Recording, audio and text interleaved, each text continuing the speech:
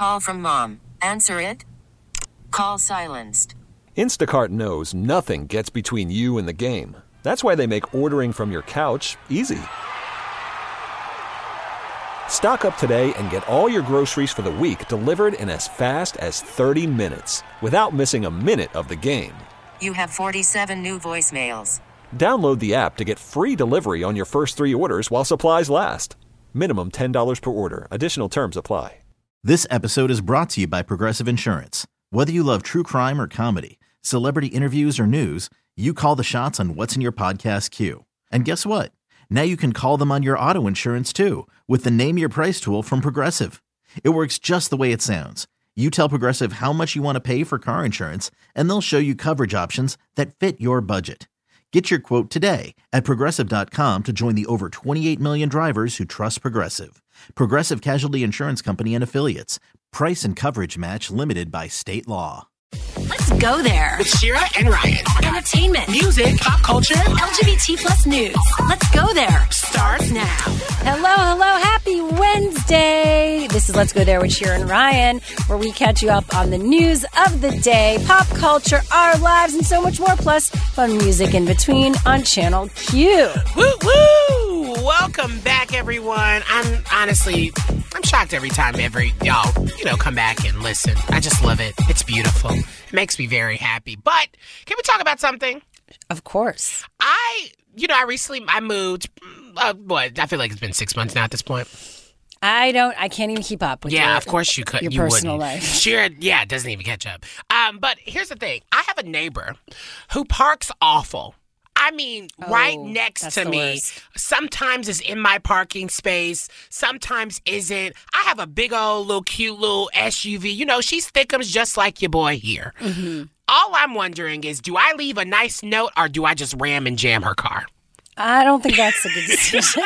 I'm not going to promote that. No, I'm just saying because I find it to be so inconsiderate. And I've talked to her. She's actually really sweet. Okay. She's giving me her apartment number. So that said, so you fake like her. I hate her at this point because park, woman, correctly. So here's the thing. I don't think it's bad to say, hey, sometimes you kind of park over the line. It makes it hard for me to park because I have a big car. Is there any way you could just be a bit more aware? Or I could leave an anonymous tip. And it's going to be obvious that it's you. No, because sometimes she gets into the other person's lane it's either as well. one or the other. So it's 50-50. She might not necessarily think it's me. She could think it's the other person, especially the other person, her have bad blood, and she thinks I'm just this sweet guy, and I'm masking it under, my actual hate for her. I just hate people who don't park right. Don't you hate that? Yeah, I feel like I've been one of those people, so I have a bit of compassion. No, but I feel like your strategy would work against you because you do it anonymously.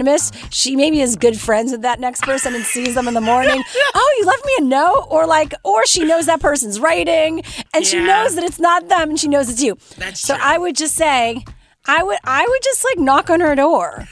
Or just leave a note, or I don't. Next time you see her, say something. I'm gonna, see something, say something, or just continue to talk behind their back, and I might just do that strategy. too. You're a good person. I am. Okay, we have a lot coming up. We're highlighting leaders in the LGBTQ plus community. We do that every day here on Channel Q, but especially during Pride. We have the president and CEO of GLAAD, Sarah Kate Ellis, joining us at 3:35 p.m. Pacific, 6:35 p.m. Eastern. Also, an OnlyFans model running for office. We knew it was going to happen. We're talking more about that later this hour. But first, let's get into some what's trending this hour. President Biden announced shots at the shop, another way to push vaccines in communities in need. In the spirit of meeting people where they are, we'll also be working with the Black Coalition Against COVID and other organizations to launch a new initiative called Shots at the Shop. Barbershops, beauty shops, are hubs of activity and information in the Black and brown communities in particular, but in many communities across the nation. Local barbers, stylists, they become key advocates for vaccinations in their communities. Okay. Yes. Shots at the shop. I love these, it's very, these titles, they have a ring to them. A lot of rhymes happening. Now, the first day of LGBTQ plus Pride Month, Governor Ned Lamont, a Democrat, signs a ceremonial copy of the Connecticut Parentage Act into law. The measure, which was officially signed last week and takes effect January 1st, 2022, will make it easier for those who don't share a biological connection with their child to establish parentage. Once in effect, the Connecticut Parentage Act would allow a family and others like them to avoid a potentially lengthy and costly second parent adoption. So it skips the adoption process, which is very interesting. Parentage Act in Connecticut. So congrats on moving that forward. And that was what's trending this hour. What's happening in entertainment news, Ryan? Okay, so Lance Bass announced some big news in a very unconventional way. It's time for the T Report, those pop culture stories trending right now. Of course, you probably know by now that him and his husband announced that they're expecting little ones, a boy and a girl twins. Like, the fraternal twins. Wow. So cute. I'm so excited for them. But they crafted a mini horror film trailer for TikTok that ultimately revealed the two are expecting twins. Now, it's a very kind of visual thing, but I thought, why not? Let's play a little bit of it because it's actually hilarious. There it is again. There's something in this house. I most certainly feel a presence here. More than one.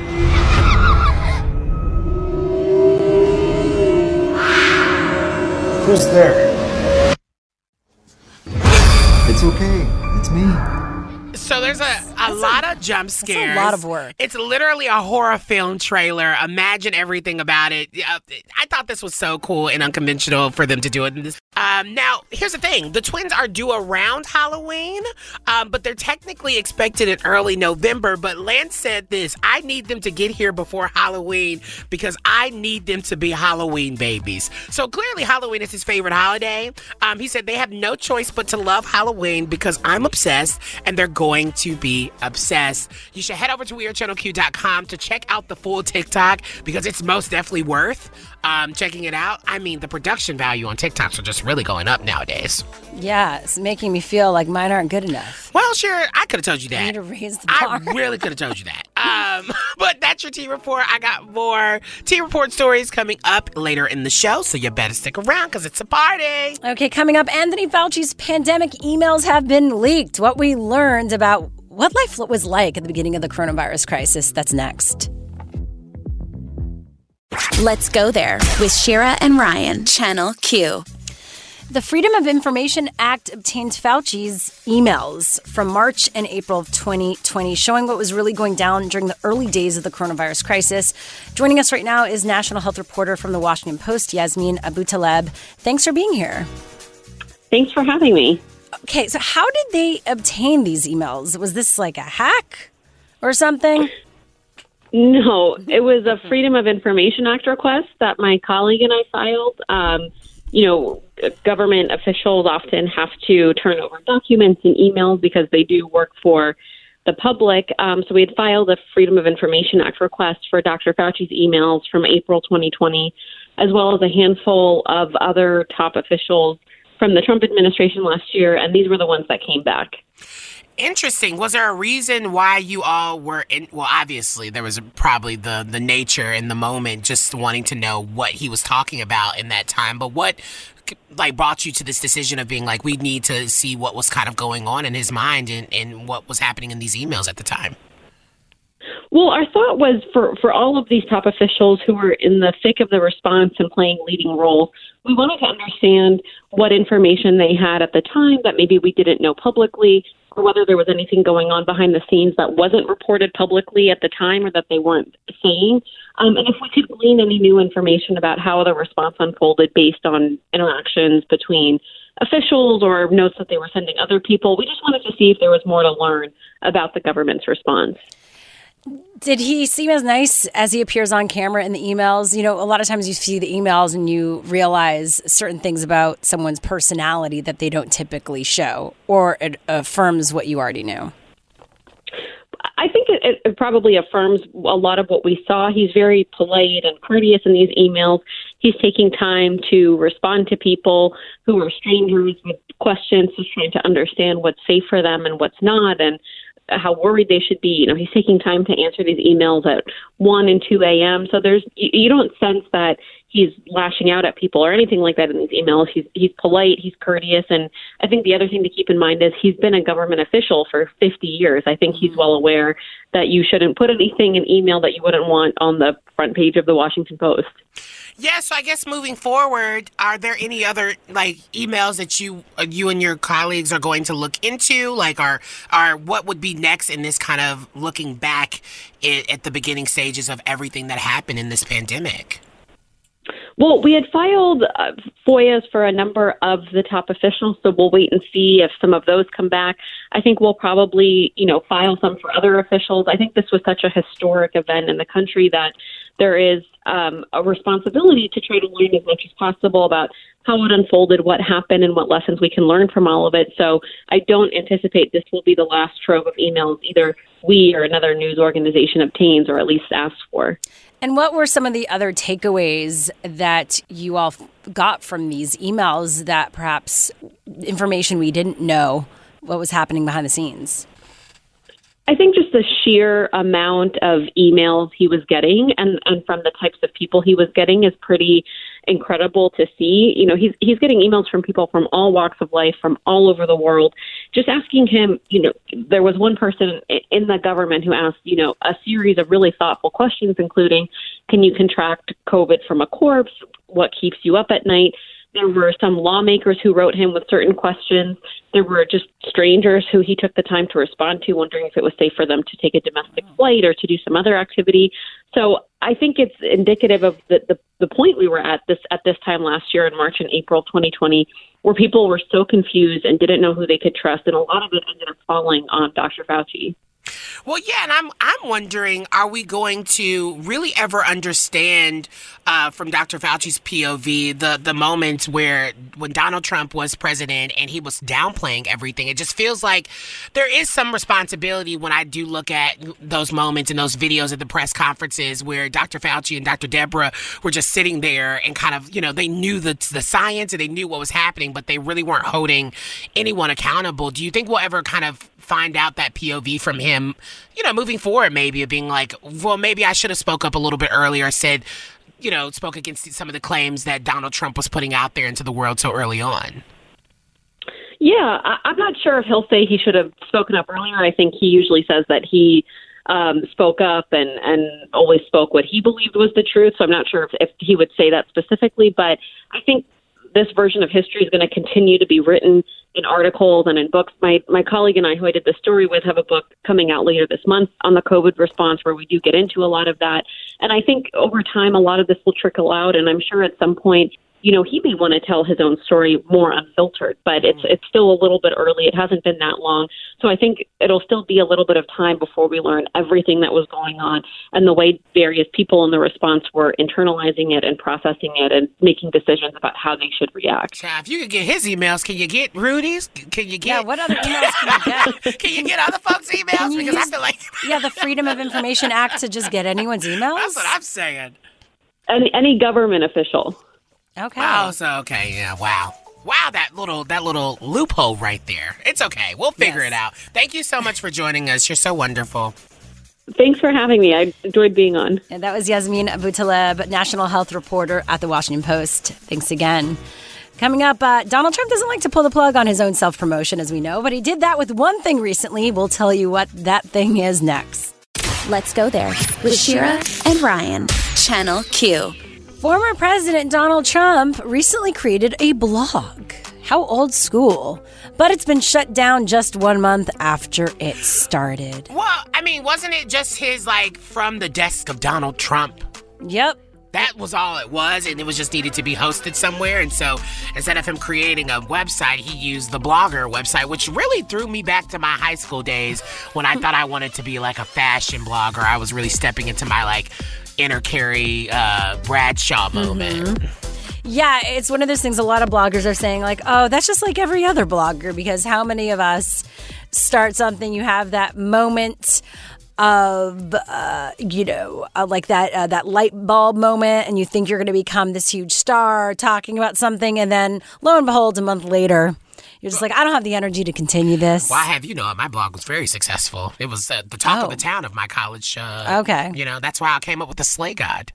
Look at that. Thank the you. evolution. It's good to know where it came from. It's very successful in Murfreesboro, Tennessee. Well, for Donald Trump, I'm assuming he started this blog because he's been kicked off every major social media network. And so he thought to himself, well, I'm going to bring the people to me on this old school thing called the blog. So Jason Miller, a senior Trump aide, told CNBC that the platform will not be returning. It was just auxiliary to the broader efforts we have and are working on. Okay, so what does that mean? Is this a tease to something else? Yeah, he's planning on his world domination takeover. He's, he's coming up. It's kind of like, if you think about it, like when Billie Eilish, decided to not wear baggy clothes anymore and then pose on the, cover of, Vogue in, a sexy outfit. Maybe Donald Trump is coming back with his new era. It's like a new era of Donald Trump where he's going to be giving us sex appeal, he's going to be giving us progressive values, and he's going to be a completely different person than we knew him as. I mean, just in time for Pride. That's the Pride we really needed. Plot twist, he is a homosexual. Oh my God. He's coming out right now. He could be prepping for this new media venture. He's been on Fox and, saying that he could be doing other things. He has the social network. But who knows? All we know is From the Desk is dead. And where will we see him next? From the Desk. Oh, you're talking about the name? That sounded like you were saying something was dead. I was like, what? Yeah, the idea. The blog is dead. You just didn't make that clear. You just sounded like it's not a something human. on the desk was dead. I just didn't know what you were saying. Yes, but yeah, that isn't happening. What was the last person you killed off on air? Marjorie Taylor Greene. So there's something, Shira is literally like Buffy the Republican Slayer. Pew, pew, pew, pew. But I'm also Canadian, so, I'm just trying to help people out here. That's where people catch you off guard because they think you're going to be sweet, and then you're literally coming in and, chopping them at the legs. I just can't get the visual out of my head of Donald Trump coming out during Pride Month. Well, I hope everyone has to live with that because... I don't want to have that in my head.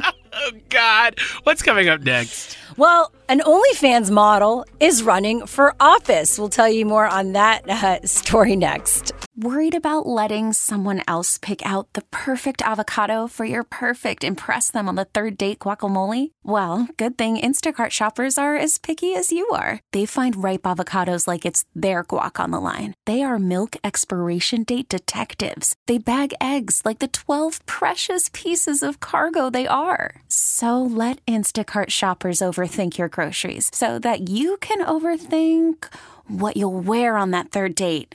Download the Instacart app to get free delivery on your first 3 orders while supplies last. Minimum $10 per order. Additional terms apply. This episode is brought to you by Progressive Insurance. Whether you love true crime or comedy, celebrity interviews or news, you call the shots on what's in your podcast queue. And guess what? Now you can call them on your auto insurance too with the Name Your Price tool from Progressive. It works just the way it sounds. You tell Progressive how much you want to pay for car insurance, and they'll show you coverage options that fit your budget. Get your quote today at Progressive.com to join the over 28 million drivers who trust Progressive. Progressive Casualty Insurance Company and Affiliates. Price and coverage match limited by state law. Let's go there with Shira and Ryan, Channel Q. We've been covering, we cover TikTok. We also cover all the news around OnlyFans that you need to know here on the show, it seems. I mean, you literally made your big announcement that you would one day consider doing an OnlyFans over the air. I keep seeing these stories, and I'm continue to be intrigued. Sure, are you fighting with your headphones right now? Because I can't... I have my headphones from my computer connected to the headphones from the radio show. Like your hair is so much. It feels like the headphones won in this fight. Basically, I'm a mess. Hashtag mess. Okay, but back to OnlyFans, sorry. Yeah, so an OnlyFans model in Mexico has come up with a very creative way to kick off her political campaign. Rocio Pino, I'm not sure if I'm pronouncing that, so give me some grace and space on that one, who also goes by the name La Grosera, is running on a campaign promise of free boob jobs for all women if she's elected to the country's Chamber of Deputies this month. And she has a whole plan and purpose to this whole strategy. Her candidate page stresses that priority should go to reconstruction surgery for women who have suffered from breast cancer. And her goal is to have these operations covered by insurance. Okay, love it. In her slogan, she says, because a woman with T word, can I say that word? No, don't say it. I love how I could say boobs, but not the other word. Anyway, is an empowered woman. And she has made waves with her ads. It shows her posing half naked and pregnant in order to draw attention to the issue she cares about. Love that. Like also providing support for single parents. And she also started OnlyFans because, if you're running for office, you need to raise money. That's true. I mean, how else are you going to do it? So I love this. Like, I just love people that really go against the grain and do things their own way to fight the system. And so, I'm always thinking about financial freedom. And so I give credit to anyone that does stuff that's unique. Well, I mean, yes, this is unique, but I'm hoping one day that it's not looked at like that, right? I feel like this is a regular job. Sex work is regular. And even the way she's doing it is not technically, I guess, sex work. But that's the thing is, I think there are people who are performers in that space. And then there's just people who want to use themselves as a form of expression, use their bodies. It's an art form in a way. Yeah. And also it is marketing and it is a unique marketing tactic. I don't think you need to be in that industry to necessarily use OnlyFans. No, I mean, we see celebrities do it all the time. Celebrities get to join and they're not out there showing their body. They're just giving exclusive content that is still aligned with whoever they are. And my thing is, why can't regular people or people like her do the same thing? Or it's about being provocative and thinking about what liberation means to you. That's the thing. And so that's where I think about for myself when I see these stories. Like, okay, well, what does this mean to me? Like, how would I do this if I did it? And the jury's still out on that. You suggested a cooking show, even though I think hot oil and nudity would be weird.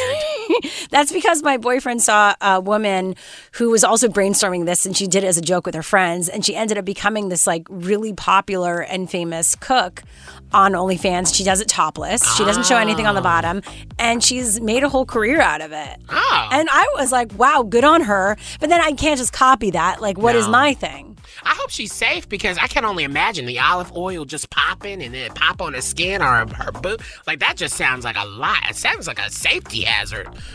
I mean, have you never cooked naked? No. First of all, see, that's why you can't eat at everybody's house. I don't want to know that. Dinner. See, that's why I'm saying I don't know. I have no clue. I'm doing it for my intimate brunch with my significant other. That you're sharing with the whole world. I don't know. Let us know your thoughts. Keep the conversation going at LGT Show everywhere. We would love to know what you think. Yeah, running for political office and using OnlyFans. Is that taking it too far? Let us know. Not at all. But coming up, Republicans are going all in, trying to ban the pride flag. Their latest effort next on What's Trending this hour. Let's go there with Shira and Ryan. Channel Q. Coming up on the show, the history behind trans youth seeking support in healthcare. That's coming up in 15 minutes. Plus, we're highlighting President and CEO of GLAAD, Sarah Kate Ellis, who's joining our show again today. We love to have her on as we continue to highlight leaders in the LGBTQ plus space during Pride, which is fun because we do it every day on Channel Q, but it's a special time. It's an especially special time. Oh, for sure. But let's get into some what's trending this hour. We've got breaking news according to AJ+. Benjamin Netanyahu, Israel's longest-serving leader, has been ousted as prime minister. Rival parties say they've reached a coalition to name far-right nationalist Naftali Bennett, who supports illegal settlements and opposes Palestinian rights, to replace him.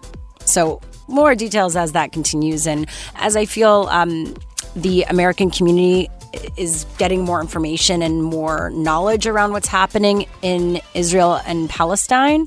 We'll continue to cover that here on Let's Go There as well. Now, back to what's happening here in our neck of the woods. Republican members of Congress signed a bill that would ban rainbow flags at embassies. Representative Marjorie Taylor Greene and Matt Gaetz are two of the bill's biggest supporters. No surprise there. The Republican effort is in response to embassies that flew the Black Lives Matter banner and pride flags in previous years. Rainbow flags were mostly banned under the Trump administration and required permission to be flown by the White House, and some requests were reportedly denied. The proposed law would only allow the U.S. and military flags to be flown at embassies and diplomatic facilities. And she said, during my campaign for Congress, this is Taylor Greene, I promised that I would always put America first. She said the bill will prevent Hate America flags from flying over American embassies. That's why they're doing the bill, not, to ban the pride flags in the LGBTQ plus community, even though and basically do that. President Biden's State Department has already raised a flag over our embassies that doesn't represent the vast majority of Americans. Okay. Now, this is exciting news. Food sampling is back. What? I'm talking to all those folks who go to Costco. Costco. Yep, they're bringing back sampling stations at 170 of its roughly 550 locations this week after they suspended sample stations 14 months ago because of COVID-19. Also, other places, here's a list of spots in case you're members or you stop by these places. Sam's Club is also bringing back sampling. And they're relaunching their demo program, Taste and Tips. Okay. Also, have you ever been to Stu Leonard? No, these are never other heard of places, her. maybe different places in the Midwest. And Wegmans also. Okay. So if you frequent these spots, you want a taste of something, you're going to get that again. And that was what's trending this hour. What's happening in entertainment news, Ryan? All right, we're talking the Demi Lovato. Of course, we love their podcast, 4D with Demi Lovato, right here on the Odyssey app. And I wanted to take this moment because each week they're coming out with new interviews and just new episodes. And of course, this latest episode, Drew Barrymore is a guest, which honestly, jealous much because I'm obsessed with Drew Barrymore. And basically, Drew comes on to talk about the struggles and the learnings that she even experienced with her childhood in the spotlight. And, I think that's really where Drew and Demi can really connect, being childhood stars. And they find this humor and connection and many parallels between their lives.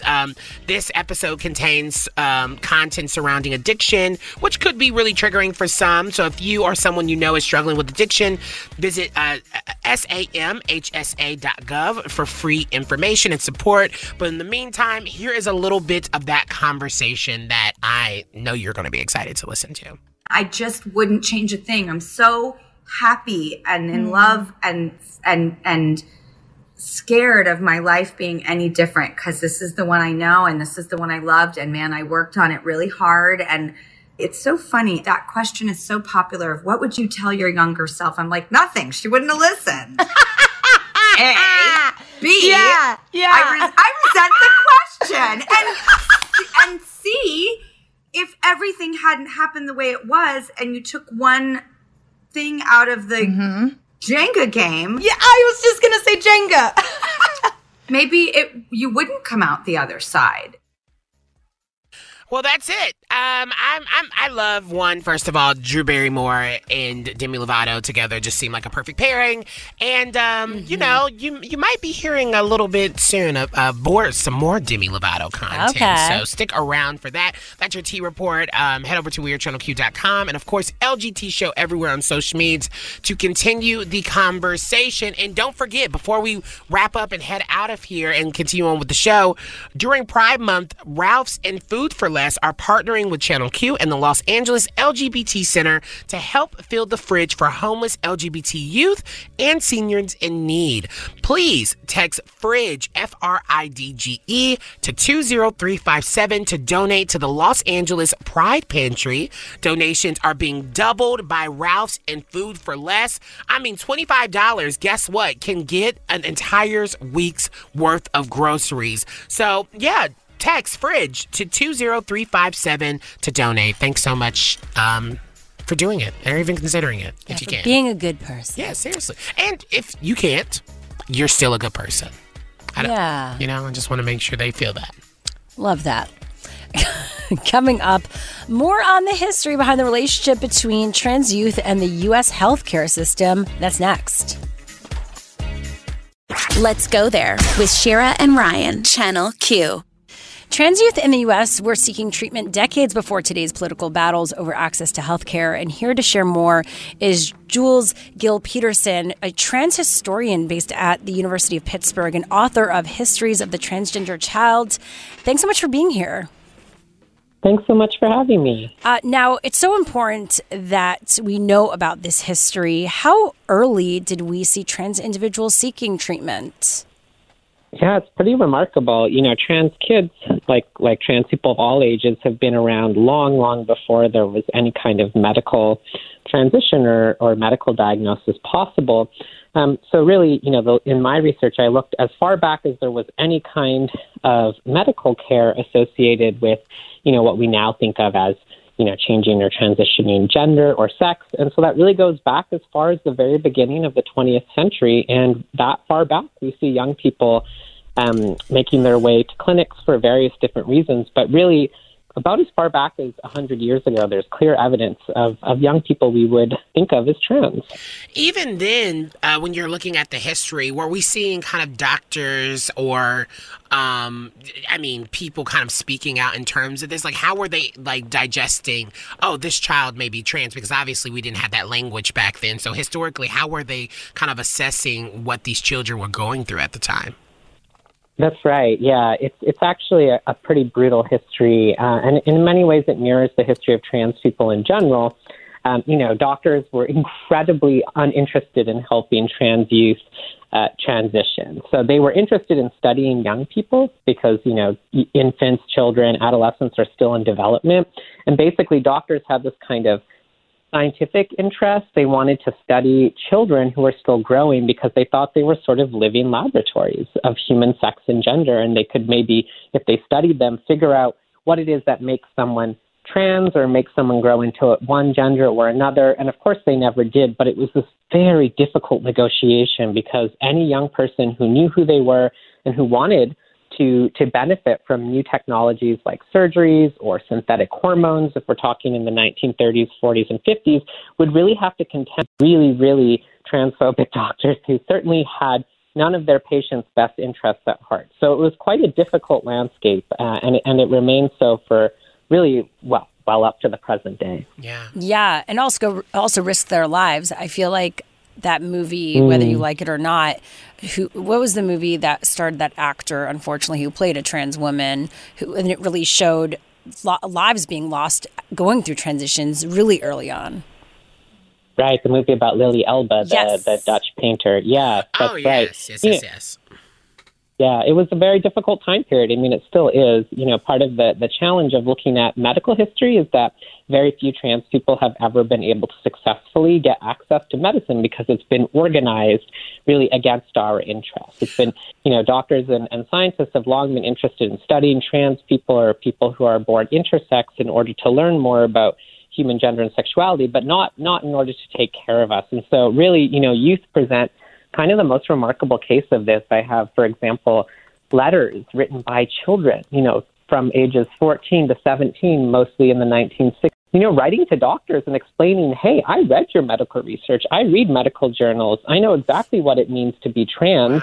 Here's a description of my life. I need your help. Can you explain what it is to my parents? Or could you help me get permission, to protect me from bullying at school? Or could you send me hormones in the mail? And of course, doctors wouldn't do that because anyone under 21, couldn't consent to medical treatment without their parents' permission. But it's really powerful, I think, historically, to sit with the testimony of these young people speaking right to, imagine being a kid in the 60s, way before the internet, right? Mm-hmm. You got to go to the library and pull out those dusty old medical journals and then take on the task of writing as a young person to a preeminent medical professional who is going to be hostile to you from the get-go. So it really is this kind of fierce determination and this kind of resilience that I think, especially with what's going on, and the backlash against trans youth and trans people in this country right now is really inspiring, but also sobering. We're looking at kind of the same sorts of issues that have been fought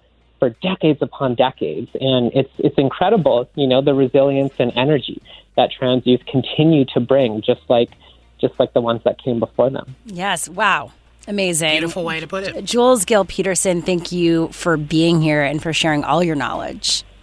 Oh, thank you so much. I really appreciate it. Happy Pride. Yes, you too. Happy Pride. Jules is a trans historian and also the author of Histories of the Transgender Child. Thanks again.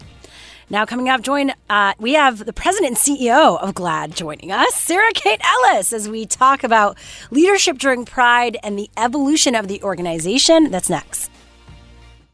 Hiring for your small business? If you're not looking for professionals on LinkedIn, you're looking in the wrong place. That's like looking for your car keys in a fish tank.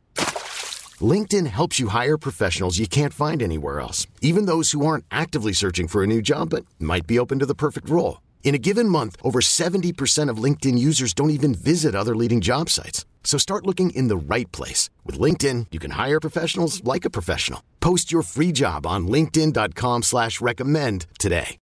Odyssey is giving you a chance to win a trip to London to see Taylor Swift at the Eras Tour. It's Tay in the UK. Hey, it's Taylor. Just download the free Odyssey app, log in and listen to a participating station for a minimum of 60 minutes to get your daily entry. And you could win a chance to fly off to London with 3 friends and see Taylor. I can't wait to see you at the Eras Tour in London. For more, go to odyssey.com/Taylor. Tay in the UK. It's on the Odyssey app. Thanks to Republic Records. This is a national contest. Let's go there with Shira and Ryan, Channel Q. As we start Pride Month, we are highlighting leaders in the LGBTQ plus community, as we always do, but especially during this month. We have our next guest on, a bunch, but now we're going to actually focus on her specifically, not just on what she's announcing. A press release. President and CEO of GLAAD, Sarah Kate Ellis, is back with us. Thanks so much for being here. Oh my goodness! Thanks for having me. Happy Pride! Happy Pride! Happy Pride! This is all about you. I like to call you literally the queen of the LGBTQ community. Like literally, you're like the queen of the gays. I'm happy to assume that. I love that title. Well, I want to know, as a leader in the space, how has leadership changed since being part of GLAAD? How has your idea of it changed? Ooh, that's a bold question. I think it has evolved. I think the topics and the issues that have been pressing our community have also evolved over the time. I've been there for 7 years now.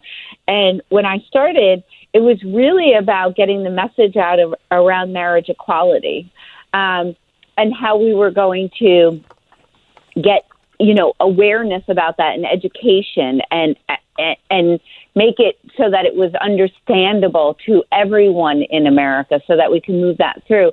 And today, I think, what we're looking at is really around, the trans community, people of color within our community, the non-binary community within our community, and really raising their voices, elevating their profile, and educating Americans about who they are. So I think that, in terms of leadership, it changes what you're focused on. It's always about the community. But I think that's really interesting as culture, because we focus on culture. As culture changes, so do we. And so it's ever evolving. But I would say that's been also, I think it's really a big responsibility, I don't know that I realized doing it. What I came in to do was modernize GLAAD, and in my head, that was from a real business perspective, right? Like social media taken off, newspapers were dying, magazines were dead, and it was, how is a media advocacy organization moving in this space? But what really grabbed me was that by strengthening the brand and putting it in places and spaces that it hadn't had authority in before, we had a bigger ability to do more for the community. Yeah, because I think about, obviously, I love how you say the messaging and kind of the objective changes, especially when it comes to uplifting trans folks and Black and brown people in our community, which I could assume, being, a cis white woman in a leadership position like this, how do you pick and choose when to lend, GLAAD's voice to lead something or kind of take the seat back and help amplify other organizations, especially like Black and queer Black and trans-led organizations as well? I think that's really interesting to kind of think about. That's a constant thing that we're thinking about. I think And it's a really simple formula for us. It's where we can have the biggest impact, right? Like especially if it's playing in the media. But also when we play in the media, it's really important that it's not just like, I love that you always have me. And you have a very diverse slate. But we oftentimes, I won't go in front of the camera oftentimes because I want to make sure that who is being affected in our community is the person speaking about it. Mm-hmm. So if it's a trans person of color or a gender non-binary person, it's an Asian American Pacific Islander person. So we're really thoughtful about who we put in front of the camera so that they're representing the community that is being affected or the particular community. I think that's really, really important. But I also think that we oftentimes, like you said, we use the platform that we have to raise the profile of other organizations. A great example of that is like when COVID hit, and we were concerned about funding. There's no doubt about that. We're not for profit. Yeah. But I was really concerned about community centers. Mm-hmm. I saw them being just ruined across the country, and knowing that our community relies on them every day was making me really, really concerned. So we used our ability to do a virtual event with a lot of big superstars and raise money specifically for community centers across the country so they could keep their doors open, so that they could keep paying their bills. And those are the things that are really important to us as an organization. And what advice do you have for those listening, whether they're younger or they could be any of our ages, but who want to get into positions that you are in, leadership positions for the community?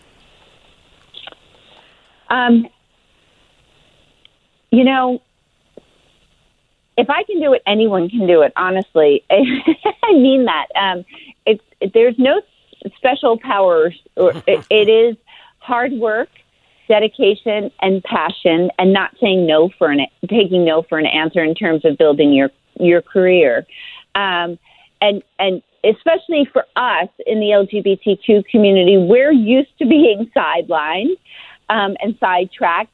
And so it's really important that we value ourselves and we value the work that we put out there and the contributions that we make. So I would say value yourself, value what your contributions are, and look fear in the face. I hated public speaking. I still, quite frankly, can't stand it. I'm not very good. It doesn't come naturally to me, but it's something that I do often, and I challenge myself with it, and I've had techniques, and I've learned, and I've developed, and I work hard at it. And I'll never be that master class person who can get up in front of an audience and just, breeze through it. I work really hard at it. Yeah. But that makes it even more important to me because I know I put really a lot of work into it. So those things that you fear about maybe what you want to be, I say look them right in the eyes and take them on. Yes. Well, we're constantly inspired by you. I know for sure the work that you and GLAAD do, it just changes so many lives. And it's honestly, it changes our lives here on the station. So we appreciate the constant work and the ability to get stuff done and get people to listen because, honey, they don't always listen, but they listen to you and GLAAD for sure. Well, thank you. I appreciate it. And happy Pride. Have a great Pride. Thanks so much for having me on. Of course. Hope to see you soon and celebrate. Yes, definitely. That would be so fun. That was President and CEO of GLAAD, Sarah Kate Ellis. Coming up, a popular Nickelodeon show is getting a reboot, but is it nostalgia enough to grab our attention? That's next. Let's go there with Shira and Ryan, Channel Q. A popular Nickelodeon show that ended in 2012 is coming back. The show is iCarly. Which I loved. Grew up on that show. I know, Shira, you've never seen it. No, I wasn't. I knew of it. And it felt like it was based on iJustine, which Justine is this vlogger on YouTube. Just because it says iCarly and iJustine does not mean there's any connection. iJustine does like tech stuff. iCarly was about like web, like it was a web show. That's what. Anyway. No, but it was a web show based off of pranks, based off of like little funny challenges. So like she was playing like a YouTuber. Yeah, she was. I mean, she was literally the original YouTuber. YouTuber on TV. Carly was, yeah. Okay, the got it. The character, not Miranda Cosgrove. Okay. She's just an actress. Well, now Miranda Cosgrove, the original actress who plays Carly, as you I don't think she's the original actress because there's so many actresses that came before. What do you mean? Before Carly? No, she was the original. No, the way you said that sounded like she was the first actress ever. You're confusing my story here. And two of the original core cast, Jerry Trainer and Nathan Kress, are going to return along with some new additions. But now, I guess in this reboot, they're playing adults. They're playing themselves, but as adults. It's not like a reboot where it's a new story. It's a continuation. Yes.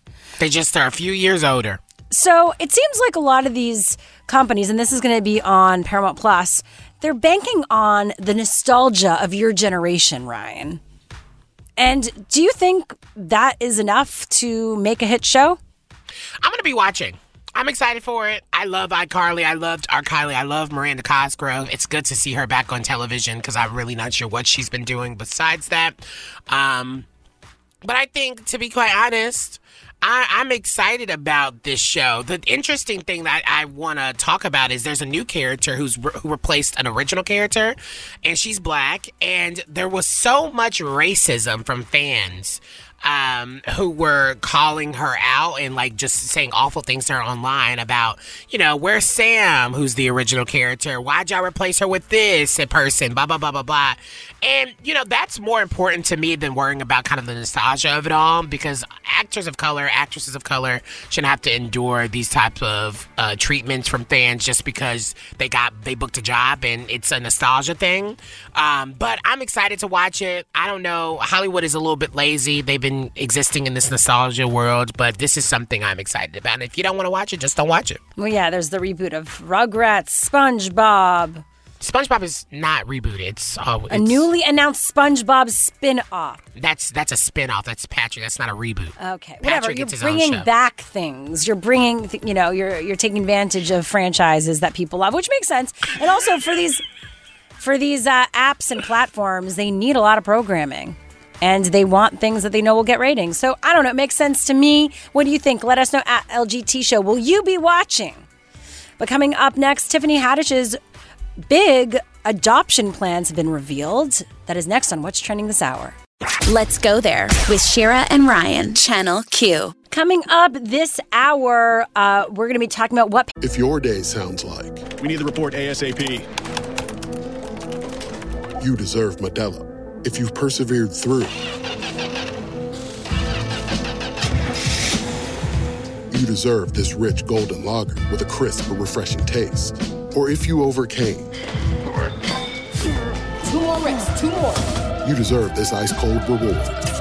Modelo, the mark of a fighter. Drink responsibly. Beer imported by Crown Port Chicago, Illinois. Parents can do to support their children before they come out.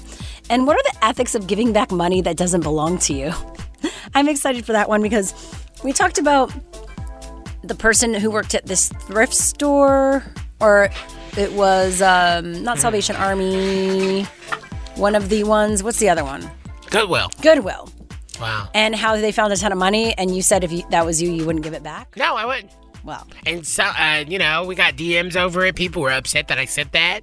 But guess what? It's, reparations. Hey, we're actually going to be talking more about reparations in California soon on the show. Oh, great. How that's happening. Good to know. How about that for a segue? Only because I set you up, because we're a team. That's what I'm talking about. Bada boom. Let's get into some What's Trending this hour, though. Senate Minority Leader Mitch McConnell shared his thoughts, because we were all really asking and wanting his thoughts on this, on the 1619 Project and critical race theory. Criticizing such things as the 1619 Project, which tends to put that date as something uniquely American. There was a lot of slavery going on around the world in the early 1600s. We fought the Civil War in order to put our original sin behind us. We passed the Voting Rights Act in 1965 in order to further enfranchise minorities in our. Yeah, so basically, we did enough. That's what he's saying. So we don't need to know about this in history. We got to put it behind us. If I ever had my chance to be Buffy the Republican Slayer like She-Ra, if I was to ever take over the mantle, you are. Look at you. I know where I would be going next. Okay, maybe in the afterlife. You and Mitch McConnell. I'm just saying. Now, we talked about this too. The cicadas are back, and with them a warning from the Food and Drug Administration. Don't eat them if you have a seafood allergy. We had a guest cicadas on. Seafood? Well, we had a guest on that said you could eat them. Yeah, because they were like fried. Yeah, but you shouldn't if you have a seafood allergy. The agency tweeted today, we have to say it, don't eat cicadas if you're allergic to seafood, as these insects share a family relation to shrimp and lobsters. I have a cicada story. I grew up in the South. Cicadas used to attack us all the time when they would pop up out the ground to, cause the apocalypse. And one got into my car. One got into my car while I was driving, and I was literally at a stoplight. He wouldn't, I didn't know what to do. I just stopped in the middle of the road, and literally the cicada created a hole in the back seat of my car because he was trying to get out. Cicadas are blind, and so they don't know how to get out. Like, they don't know. Chewing through? I don't know what he was doing, but he kept hitting it. Oh my God. And I literally got out of my car. I'm in the middle of the intersection, by the way, at this point. I unlocked my back door. He flies out, and then I see a giant hole. Oh. I had cloth seats. He was able to dig a hole in there. Cicadas go into the ground, so, it's a digging skill. That's a true story. That's amazing. It is. It really is. It was the scariest moment of my life. Yeah, I'm happy you survived that. You're here right now. Luckily, I grew up in a small town, and there wasn't, that much traffic to be stopping in the middle of the intersection, because I could have got really bloody really quickly. Don't do what Ryan did. Just saying, it could have. It could have been tragic. But wow, you don't know how to segue out of that story, huh? Speaking of cicadas, well, I want to go to the next story at the same time. I just think it's interesting. Well, one, thank you for sharing and being vulnerable here. I was just giving a fun moment. I know, that is crazy. I didn't deal with cicadas growing up. In Montreal. The only reason why the FDA is saying this and giving this warning is because recipes have popped up across the internet, including how to make a treat out of these critters. Come on, humans. We ruin everything. It's not like this. I feel like that's the same thing of eating like chocolate-covered grasshoppers or chocolate-covered ants. Listen, if we have no choice, good on you. Get creative. You remember when the morning show used to eat bugs? Yep. Like, we don't even get paid enough for them to have been eating bugs live on air. I wonder if they regret that. They did it for the ratings. All right, finally, on What's Trending this hour. No, it's my turn. Okay. I was gonna just say that this is not a funny story, though. I feel like we're in fun mode. Switching gears, Derek Chauvin's lawyers are asking for a lighter sentence. Wow. And proposed you probation. You could have saved that story. Instead of more jail time over Chauvin's murder conviction and the death of George Floyd, Chauvin wants the court to consider him a product of a broken system, and they requested a 30-year sentence. He thinks he's a product of a broken system? That was part of the request. He was the broken system. He might as well spit in the family of George Floyd's face. In all of our faces. Lock him up and keep him there. Throw away the key. Well, he faces a max. He's probably afraid. Prisoners are probably ready to. Yeah. 75 years in prison, but I can't wait. Enjoy. And that was What's Trending this hour. What's happening in entertainment? You could have really saved that story. All right, we're going to move on to Tiffany Haddish, who is hoping for some girl trips of her own in the future. So guess what? She's actually starting her process of adoption plans. She said on Entertainment Tonight that she's on that process now. She said, I'm currently looking and deciding on adopting. First of all, especially after this pandemic, there are so many children left without their parents. It's Foster Care Awareness Month right now, and I think we should all be aware and try to do what we can. My best friend is adopted, and I've always said I've wanted to, when I have kids, I want to have, obviously a biological kid, and then I want to adopt a kid because I think that is so important. My mom was also a foster mother, and so like the importance of that is just so wonderful and so needed.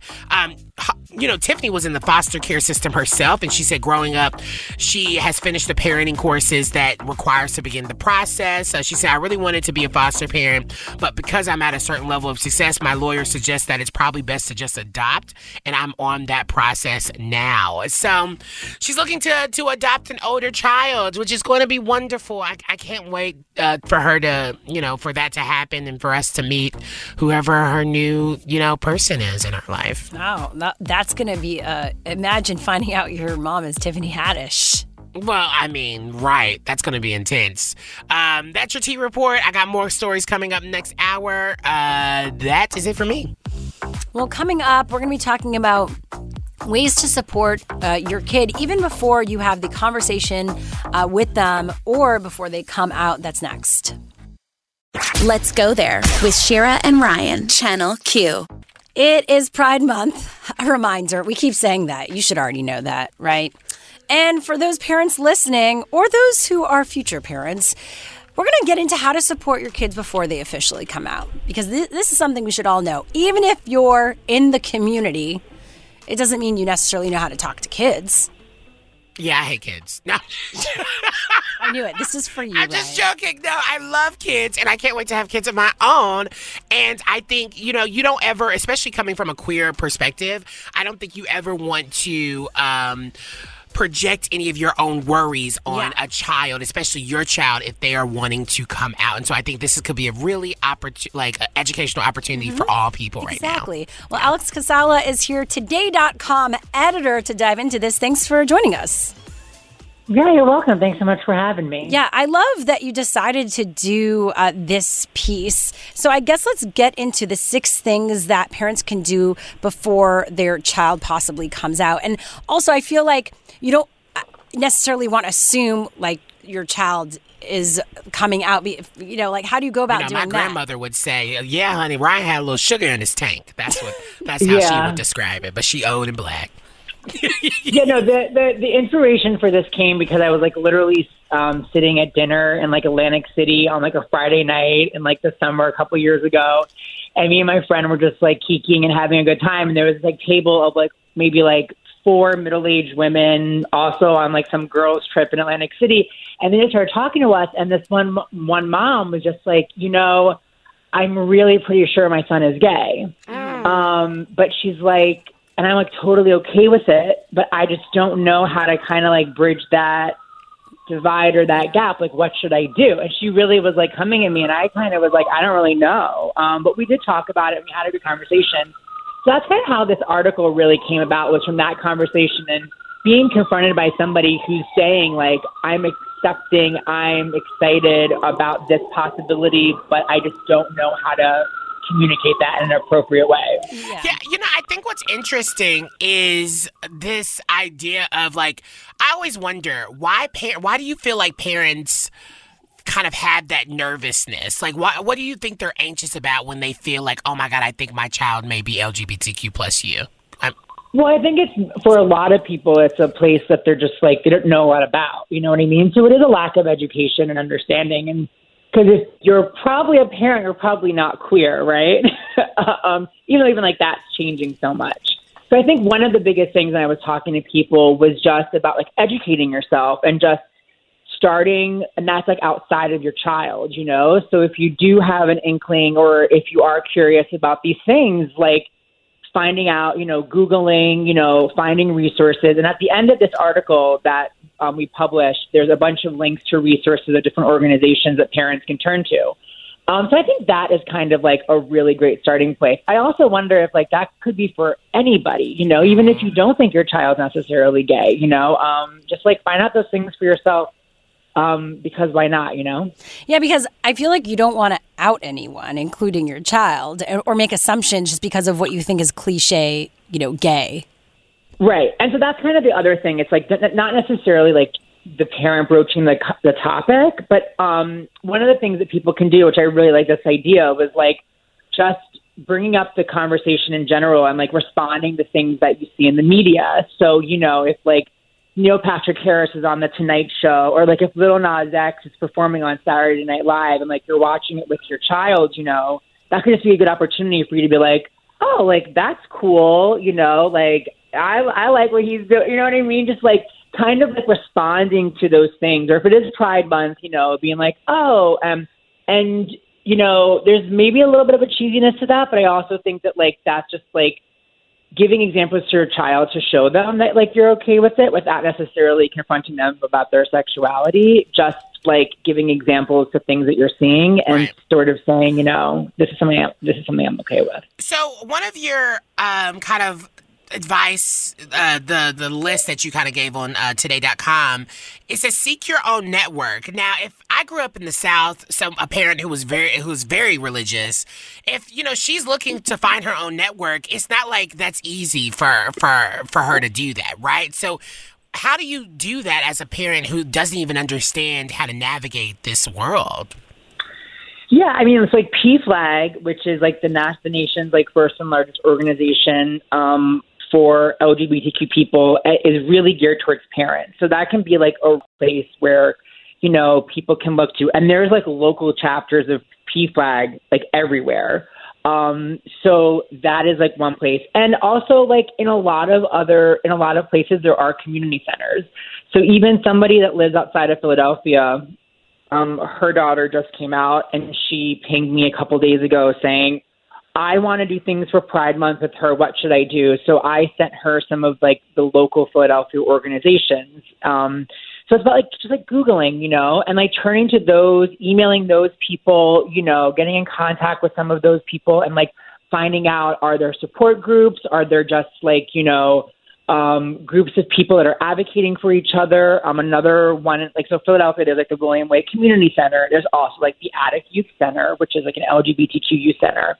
But these organizations are popping up all over the country. You know, it's not just in like New York or Philadelphia. There are plenty of, you know, local chapters of PFLAG or community organizations that are in the South, in, you know, all types of communities. Yeah. And lastly, I feel like you don't want to be pushy about it, right? Like a lot of times parents might get excited because they're like, yeah, like I want you to embrace being yourself. But if someone's not ready to do that, you got to kind of relax a bit. You don't want to overcompensate. Right. And I do think that also the thing that's really, you know, sexuality and gender are so much more fluid than they've ever been before. And the younger generations especially are really like redefining this whole conversation. And, you know, so many people are, you know, identifying somewhere on the spectrum. And some people are, like when JoJo Siwa came out, she came out as LGBTQ. You know, she's 18 years old and she's saying, you know, I'm definitely LGBTQ, but I'm not even sure where I am on that spectrum. You know, so I think that the thing that we kind of really end our article with is just like the idea of like really listening to them. And, you know, that comes from however they identify, whatever that may mean. They may identify a new way that like people 50 years ago when they came out, they would never identify that way, you know? So it's about like listening to that and also just about, you know, listening to their experience and letting them lead the conversation. Yes, love that. And it's so important to be sharing it on platforms like Today and Today.com, where this audience is curious and gets to have more of that information. So great work. Thank you. Thank you so much. Yeah. That was Alex Casala, Today.com editor. Hope to have you back. We always talk about NBC Out here as well. Oh, great. Thank you so much. Yes. And I hope those sirens went wherever they needed to go, honey. Well, yeah, I mean, yeah. He's in New York. Come on, give him a break. No, you know, I got to make a joke about it. We all here. Yeah. Oh, no, yeah. No, I live in a very rowdy corner of Harlem. So yes, I love it. Shout out to Harlem. Awesome. Thank you so much. Now, coming up, have you found money before that wasn't yours? Well, coming up, we're going to be getting into the ethics of giving back money that doesn't belong to you. All right, that's next. Let's go there with Shira and Ryan. Channel Q. If you just stumbled on money that was, you know, a glitch in the system or not yours, would you give it back? It's a question many ethicists ask, and we're talking to one right now. Kate Paget Walsh, an ethicist at Iowa State University who studies the ethics of finance and debt. And in her published work, she argues that the ethics of borrowing and lending must be reimagined to keep up with changing facts about how debt is financed today. Wow, really interested in getting into that. Kate, thanks for being here. Hi, thanks so much for having me. So how we look at the ethics around this, has it changed over time? That's what has really interested me in all this is, I think we have this narrative that we've all been told, we've all learned that when we've got a debt, we absolutely have to repay it. You should sacrifice everything to repay it. Even if you can't, afford to put your food on the table, you need to repay your debt. And when you look at where this narrative comes from, this moral kind of idea, what we really have to do is look back to earlier times when debt was really different from how it is today. And I think when we do that and we see that story of the history of it all unfolding, we see that a lot of the assumptions that that's based on just don't really hold today anymore. Yeah, which is interesting. It feels like you're saying we should modernize our thought process, even when it comes to the way we understand finance, so like our financial literacy. Is that what you're kind of alluding to? Yeah, exactly. I mean, I think that we have this kind of really, we're stuck in the simple model of finance and debt, which, even 40 years ago is what it looked like. 40 years ago, you'd still be going to a lender who would hold on to your, mortgage or your auto loan or whatever, and they would service it and you'd pay them. But that's not what it looks like at all anymore. And, we saw that in the financial crisis of 07-08, but it's even more today, where we're dealing with these really large financial companies that we all know don't have our interest in mind. They're not interested. They're not looking to treat us with justice and fairness and integrity. They're looking to make a profit. And yet we kind of cling to this idea that we're supposed to act with integrity and justice in mind, even though we know we're not being treated that way. And so in terms of finding money, and you reference a few different cases in your article in The Conversation. One was a 911 dispatcher who received basically $1.2 million in her account because Charles Schwab mistakenly transferred it to her account because of a software glitch. And she actually ended up using the money. Yeah. And did she get in trouble for it?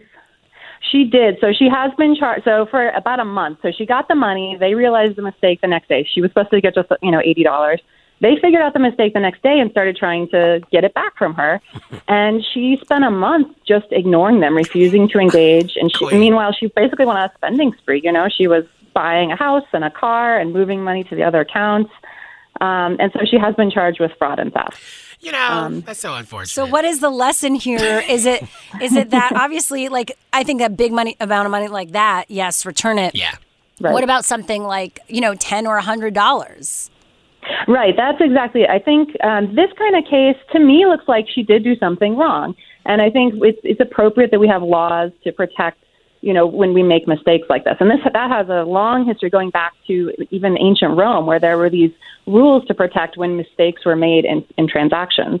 But, when we look at a lot of the other cases people are in today, we've got a lot of debt. We've got financial companies who are not going to return the money if we appeal, right? I say, I made a mistake, or, there was some mistake and you took too much of my money. You charged me fees I don't deserve. It's really hard to get any fix for that, right? And, anyone who spent hours or days on the phone trying to get something fixed on their credit report knows exactly how difficult that is. Well, I think a conversation like this really highlights the flaws in the system, right? People wouldn't have to do that if they were able to live a life where they were getting livable wages and were, drowning in debt and thinking of this moment to be like a whole thing. Now, we talked on this show a while ago about a story about a lady. She found a certain amount of money at a Goodwill, and she she returned it to the Goodwill folks, being like, I found this money in this jacket that while I was thrifting, blah blah blah, and that was that. Now for me, I'd look at that as like, oh no, that's a blessing. If I'm at Goodwill shopping, I'm shopping for a $2 blouse, then and I find $10,000 in it, then I'm gonna keep that. But what do you think from an ethical perspective? Because I have people telling me, writing us, DMing me, saying, "No, Ryan, that karma would have got you," and I'm just like, no, that was Jesus blessing me. I think the details matter so much, and that's one of the things I don't like when we talk about the ethics of debt and the kind of the ideas that's been instilled in most of us. the ideas are really black and white, really cut and dry, as though there's no complexity to it, when in fact there's a whole lot of complexity. So at the Goodwill, I think it matters a lot. If you're a billionaire who finds $2 in the pocket of the coat, yeah, maybe you should, donate that money to Goodwill or some other organization. But if you're, down and out and that money is really valuable to you, that's a different story. So I think the details matter a lot, and we shouldn't oversimplify things. I think that's a tendency we have. We talk about debt and money, just oversimplify it. And the way we oversimplify it, it turns out, is always to the advantage of these companies, these financial companies and lenders and so forth. Wow. We oversimplify in a way that says people need to repay, people are supposed to do this, but, we don't really have to, right? We're just going to continue profiting from overcharging people and so forth. Yeah, I always just think, I find $10, I look around, I make sure it's no one else's. But overall, I try to be a good person. Because I would hate if I go back somewhere and then I had by mistake left it and it's already gone. But I if don't it's want to be just that cash person. there, that doesn't make you not a bad person for not returning the cash. Now, if it's somebody's wallet, then yeah, for sure. That makes you a bad person. Right. If you don't know whose money it was. In the case of Goodwill shopping, of course, you're shopping at a charitable organization, right? So if you believe in Goodwill's mission, that might be a little different than if you're shopping at a regular company and somebody I'll give them 5,000 of it. I'll give them half. If it was like 10 grand, I found 10 grand. I'll give 5,000, take the other 5,000.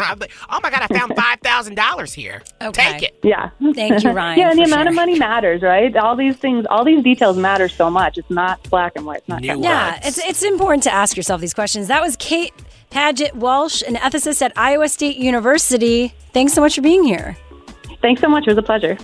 Now, coming up, more on ethics on air. This journalist took her investigative reporting to the next level when doing a story on a swingers club. What went down live on her radio show next.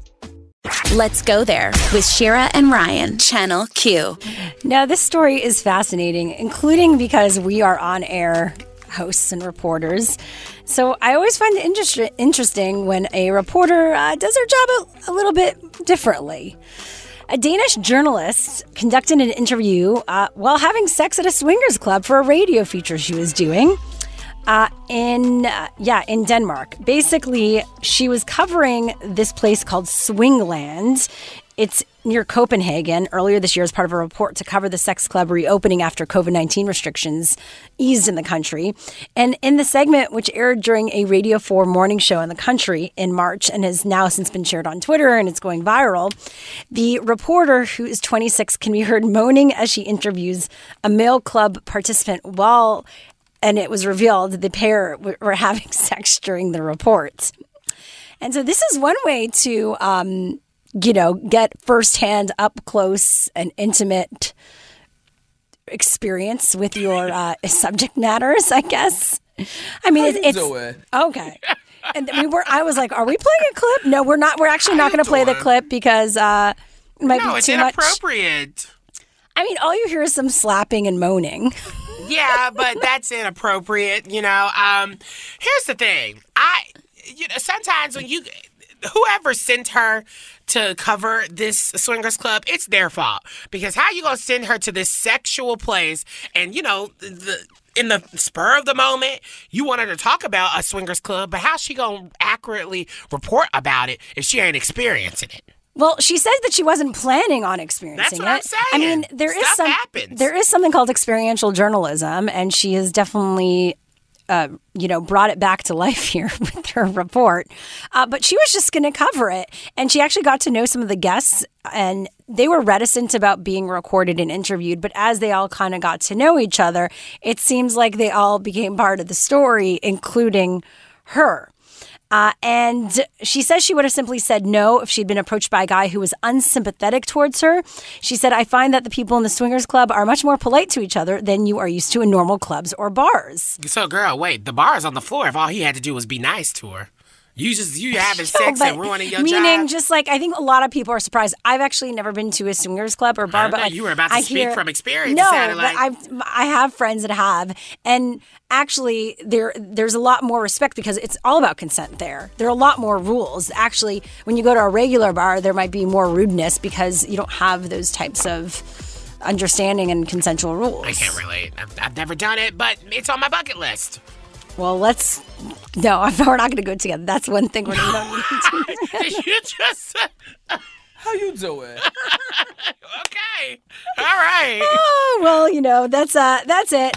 Let us know what you think at LGT Show. Is this too much? Is this too hot to handle for a radio report? Should we be doing more investigative reporting ourselves here? Let's go there. Sounds like you just invited me to a sex club. At LGT Shows, where you can find us on social media. Let's go there with Shira and Ryan, Channel Q. We are wrapping up the show as we always do with our Yes Queen of the Day. Yes, Queen. And this Yes Queen is brought to you by Ralph's and Food for Less, who are supporting the Los Angeles LGBT Center Pride Pantry with you. You can do this too by texting FRIDGE to 20357, FRIDGE to 20357 to make a donation today. And guess what? Ralph's and Food for Less are doubling your donations. Come on, let's do it together.